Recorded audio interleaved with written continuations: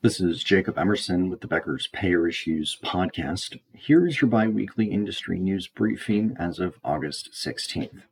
CVS is laying off some employees at Aetna, with many of those layoffs hitting those in corporate positions. That's according to a Hartford Courant report from August 15th. CVS has declined to specify how many employees would be laid off and when those layoffs are expected to take effect. Of course, CVS acquired Aetna back in 2018. The layoffs are a part of the CVS's plan to eliminate 5,000 non-customer-facing positions. The company told Becker's in a statement they do not expect there to be any impact to customer-facing positions in stores, pharmacies, clinics, or customer service centers. The planned job cuts represent about 2% of CVS's overall workforce. Ozempic could soon find itself in CMS's hands. Sales of the type 2 diabetes drug in the U.S. have reached more than $3 billion so far this year. That's according to an August 10th quarterly earnings report from the drug's maker, Novo Nordisk. CMS might try to influence the company to lower the medication's costs, which sits at about $1,000 per month currently. In August of last year, President Joe Biden signed the Inflation Reduction Act, which gave Medicare Parts B and D negotiation powers for costly drugs with no generic or biosimilar competition. CMS said it will reveal by September which are the first 10 drugs that will see those price negotiations, which are then effective in 2026. That will also allow for more drugs to be added each year.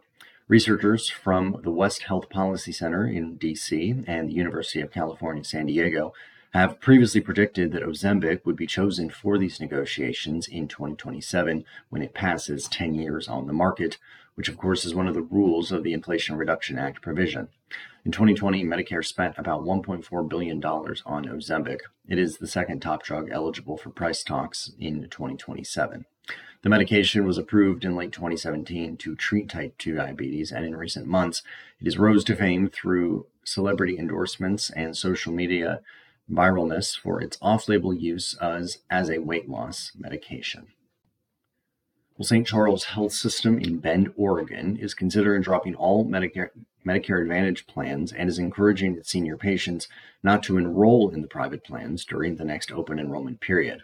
The health system is currently contracted with Medicare Advantage plans offered by Humana, Pacific Source, and Centene's HealthNet and WellCare. The health system's president and CEO, the CFO, and the chief clinical officer said August 14th that they're encouraging their patients not to enroll in MA plans this fall, citing higher rates of claims denials, longer hospital stays, and overall administrative burden for clinicians.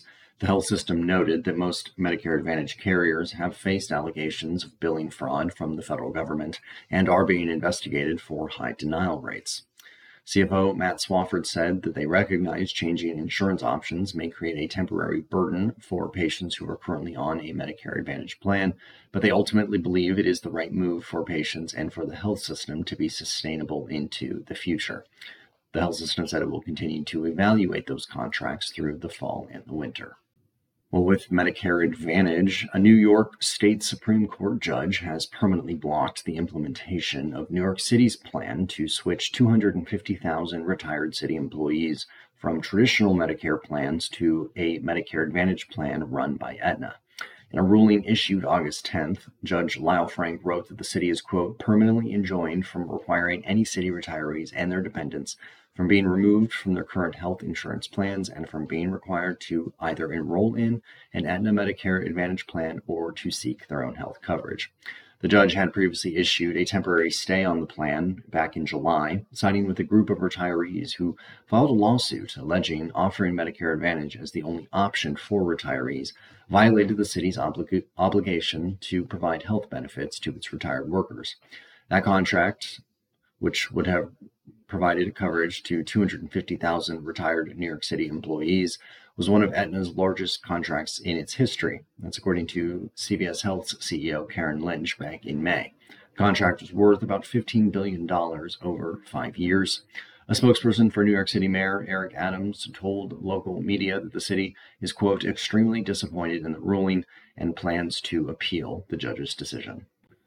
And finally, some state Medicaid directors are speaking out about the misconception that everyone removed from Medicaid rolls will become uninsured during redeterminations, pointing out that many people disenrolled from Medicaid are finding coverage on state marketplaces. Lisa Lee, commissioner of the Kentucky Department for Medicaid Services, said at a National Academy for State Health Policy conference that there's a misperception that everyone who loses Medicaid is just uninsured, and that's not the case. According to data presented at the conference, 30% of those disenrolled from Medicaid coverage found insurance through the state's ACA exchange. In Massachusetts, 25% of those disenrolled from Medicaid enrolled in the marketplace, and in Kentucky, 13% did.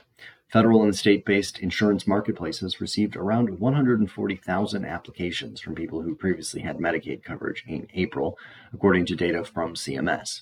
As of August 14th, at least 4.5 million people have been disenrolled from Medicaid programs around the country as states determine who is no longer eligible for the program. Of those disenrolled, 75% were removed from the program for procedural reasons rather than being determined no longer eligible. If you'd like the latest healthcare and health insurance industry news delivered straight to your inbox every morning, subscribe to the Becker's Payer Issues e-newsletter on our website at beckerspayer.com.